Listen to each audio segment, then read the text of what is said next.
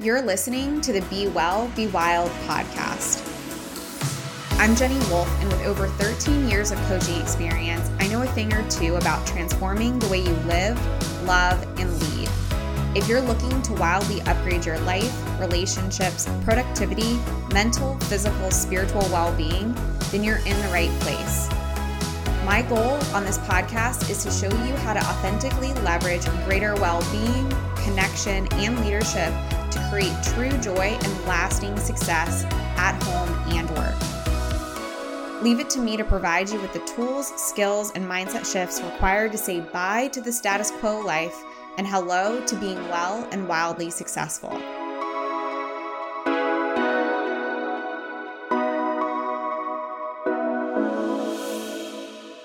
Hello, welcome back to the podcast. So May is Mental Health Awareness Month, and I am really excited because we have some great things laid up for this month for the podcast, but also some things that I'm doing in person, and this is just something I'm very passionate about. I mean, you probably can tell by the stuff that I often talk about on social media and here, but I am really passionate about a few things when it comes to mental health. One, normalizing therapy, going to therapy, and also normalizing spirituality and having what I like to call is spiritual fitness. And these are two things that we'll dive into today. But I wanted to read a testimonial that I recently got from a client.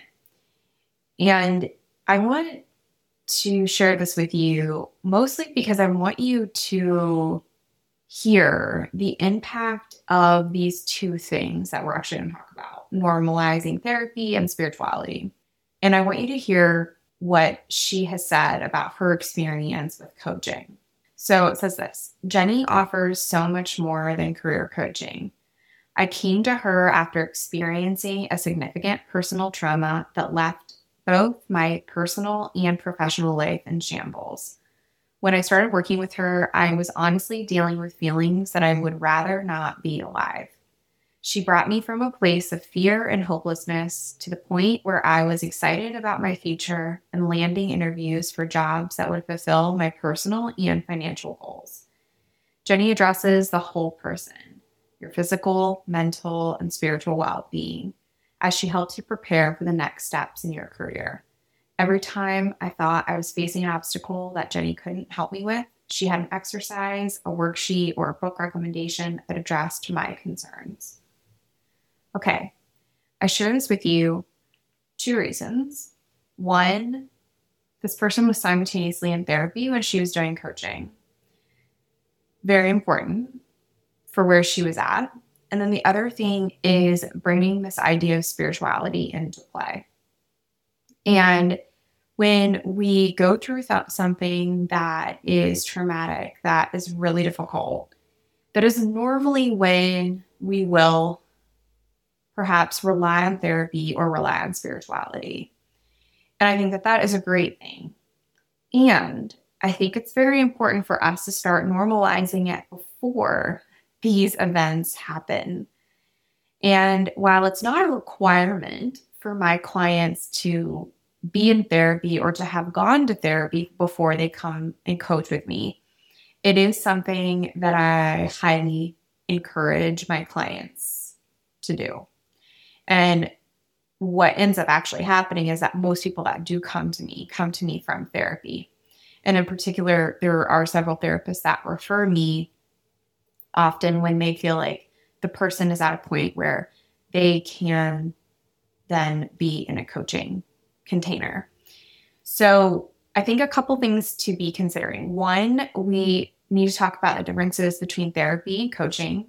Two, when do we actually do therapy? And three, what is the role of spirituality in our mental health? And so we'll look at a few things here. I want to give an analogy when it comes to the differences between therapy and coaching. So just like if you, say, sprained your shoulder. Let's say you tore your rotator cuff. Okay. And you had to get surgery, and then you had to go to physical therapy to start to get proper range of motion back into your shoulder to restore the function of the shoulder. Then after you've done that, you might start to go see a personal trainer. And while there's overlap between the exercises that you might do, there is a difference in the approach. So essentially, the physical therapist helps you restore that baseline. You're coming in with what they would call like an injury, and you are then restoring the function back and to a baseline. And then when you go to the trainer, then you're increasing that performance on top of that. You might strengthen the shoulder, but it already has generally a good range of motion, and you need to continue doing that work. The good thing about a coach that is credentialed and that has experience with therapy and coaching is that they understand that, and they know that there is a little bit of a gray area, and they can support you in that area. And I think that this is where people get really confused, because coaching is not therapy. But there is a little bit of overlap. So I like to think of it as a Venn diagram. Just like it's not like the personal trainer wouldn't do maybe some of those exercises with you or refer back to some of these things that you did in therapy with the physical therapist. They wouldn't completely neglect that. They would take more of a holistic approach. And I think this is really important, at least in the style of coaching that I do, because a lot of my clients do come to me from therapy. So let's get back to this idea of just therapy in general. Common misconceptions about therapy and why people avoid it. And there's reasons why I think that you need to be thinking about this, even if you are someone that normalizes therapy. Like for me, it just seems so obvious to me that we would do therapy, or that someone would do therapy. However, I realize like this is not common. There is a really big stigma surrounding therapy and spirituality. So I think it's important for us to just recognize some of these things that other people might be thinking, so that one, we can be compassionate towards them and understanding, and perhaps even be able to be in conversation with them about this and start to give them alternative perspectives about why it might be supportive to other people. We don't have to convince them. We're not here to convince anybody. We're just here for us to perhaps look at different areas or different ways of thinking about it. So one of the things around therapy and the misconceptions around it is that it's only for people with a severe mental illness or for people that are quote unquote weak. So a lot of people will just default opt out of therapy because they think oh, it's only for people with mental illnesses or severe mental illnesses, or they need to actually, it means that they're weak and they can't go because they can't solve this themselves. And those are just not true. So in fact, going to therapy is an act of courage. It's brave. And it's something that people with if you're human, you probably have had some experiences in your life that have challenged you. And therapy can be really supportive to work through those past experiences and understand why you are the way that you are. And that's a really big difference between coaching and therapy, is that therapy will dive into that. It dives into these past-based experiences. And every therapy is going to be a little bit different. There's different styles of therapy, but I'm speaking from my experience. So at least with my therapist that I went to from when I was 18 until I was like 28 for 10 years, and then I ended up seeing someone else, this was a really big thing. It's like, well, kind of just getting the validation around stuff was really supportive, but also starting to understand why I was showing up in relationships the way that I was showing up, why I was repeating certain patterns. And so therapy really dives into that why. So a big thing to be considering about therapy is like if we take this idea of curiosity into our self-development, into our growth, instead of judging it as something that is weak, we can actually start to see like, oh, I'm just here to learn. And that's the way that I like to normalize therapy is it's just a tool for you to learn about yourself. And while that might be scary, I totally get it. Finding a therapist that you really trust is really important. So you might have to shop around, just like with coaches. You might need to do a consultation with somebody. You might want to get a referral from someone that you really trust. But having that level of trust with somebody is going to be essential. And knowing that there's that confidentiality in place is also, I think, really supportive. So another misconception around therapy is that it's something that you only need to do when you have a really big event in your life. And I like to actually look at it, and this kind of overlaps with what we were talking about before, but I like to look at it as a proactive thing as well.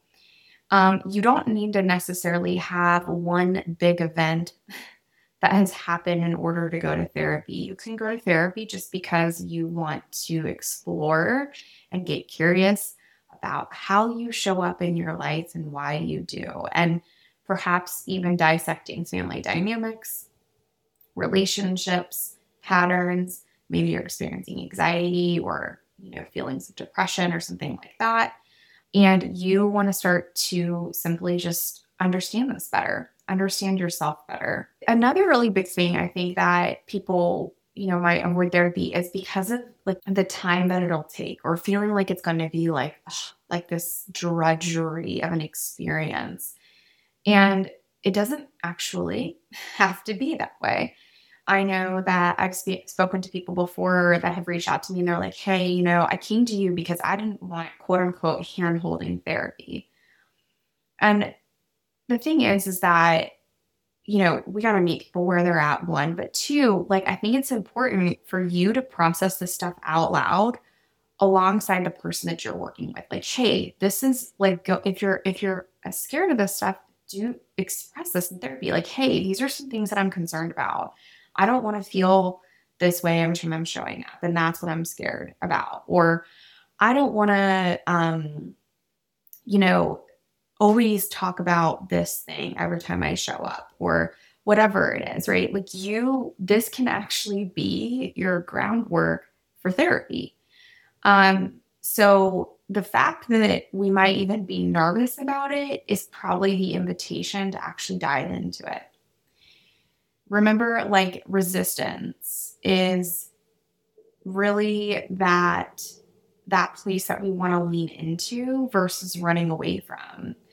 Because whatever we resist will persist. And that is, I think, really a big invitation for us to seek therapy, to try it out, to see. And that goes hand in hand with spirituality. I think, a lot of people will automatically say, spirituality is woo-woo, or, there's nothing to that, or it's a bunch of like quackery or something like that. And while we can probably find examples where that is true, your experience does not have to be that way.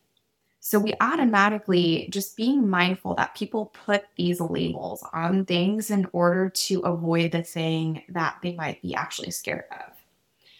And spiritual practices and the stigma around them can actually cause people to dig themselves into a deeper hole and more resistance, just like we do with therapy. And the impact of this is that the people around the people that have these stigmas, will not be truthful to themselves, will not seek therapy, will not try out spiritual practices. And that is scary. So even if we have some type of judgment around these things, I think it's very important to be mindful about what we're saying to people. And if you are someone, and hopefully if you're listening to this podcast, that does support these things, that does believe in spiritual practices and therapy, and it's been really supportive for you, I encourage you to talk about it more. I encourage you to be transparent about your experiences. And if you did not have a great experience with a therapist, find someone else.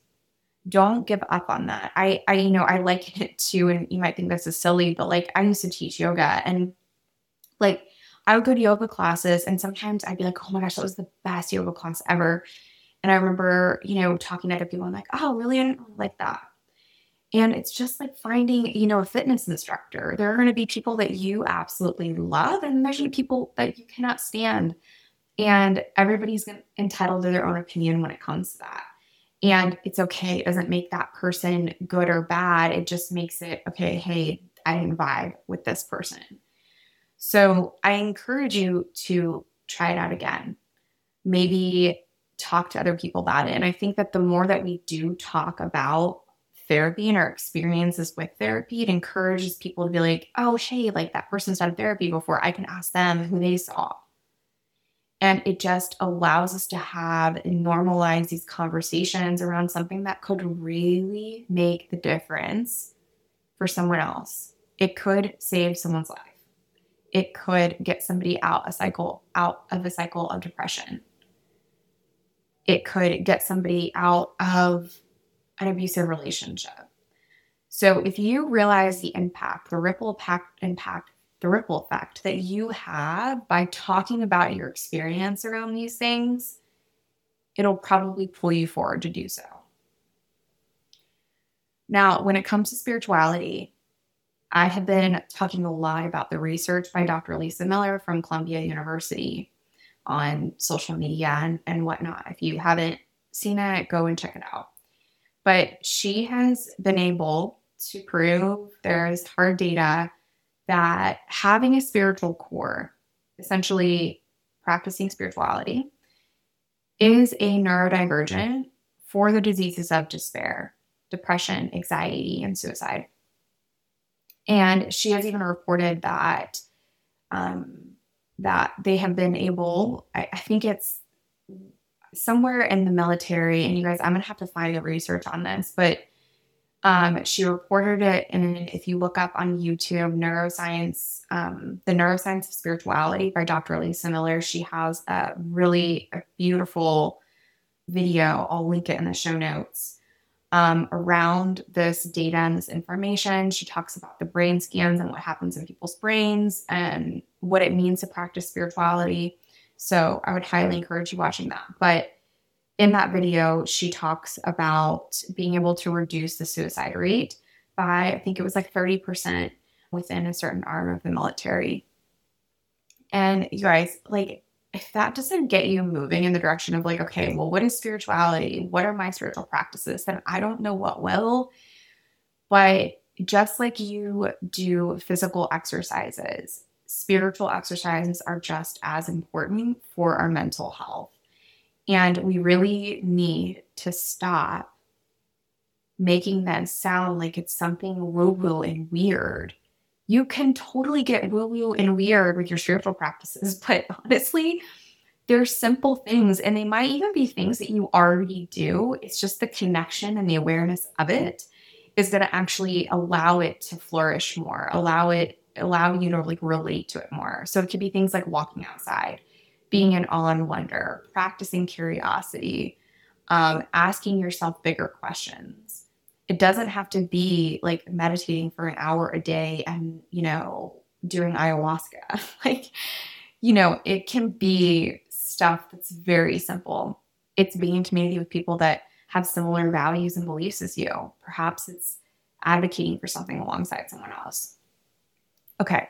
So I know this has been like kind of a lot of tangents, but the reason I wanted to kick this off this month with this podcast is just because we know, and I know, the impact of therapy, psychotherapy, and spirituality on mental health.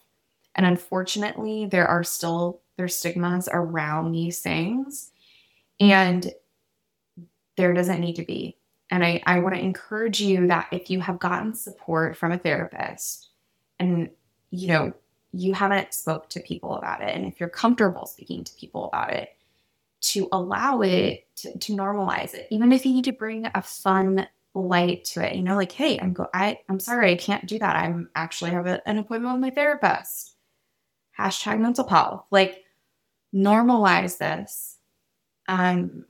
Just like if you were to go get a massage, but that might even be something that you feel guilty about or you feel weird about sharing with other people. So like, let's start to normalize the things that we do for our mental health so that we invite other people to also talk about them instead of being hush hush. I think this includes at work. I think this includes within your family, with your kids, with your mom and the people around you, anybody that's around you. I know that older generations, more mature generations, like this might not be so normal to them. And it might be hard to talk to them about this. And I get it. We're not here to convince people. We're just here to share experience because it might inspire them to also talk about their experience or perhaps to reach out to you. And you can be like, hey, yeah, I actually know someone. I love my therapist. Or this is how I found my therapist. Or these are my spiritual practices that I do. Or I really realized like by practicing these things have increased my connection to spirituality. And I'm working on my spiritual fitness, whatever it is. So together, let's start to really take down the stigma around therapy and spiritual health for the sake of mental health. I hope that you guys enjoyed this podcast, and I really appreciate you being here, and I'm excited for what's to come this month for the next episodes. If you haven't already, make sure that you subscribe to my newsletter, The Well. I send out a monthly download where you get more information, great tips, practical things that extend outside of this podcast that I don't talk about on the podcast. So definitely connect with me there. And I'm so excited to have you here. Thank you for listening, and I'll catch you guys next week. Thank you so much for tuning into today's episode. If you took some value from today, be sure to share it with me by leaving a review so that I can keep the good stuff coming your way. If you aren't already following me on social media, come soak up the inspiration on Instagram by following along at Wellwolf or visiting the website at wellwolf.com. I can't wait to connect with you on the next episode. In the meantime, be well, be wild.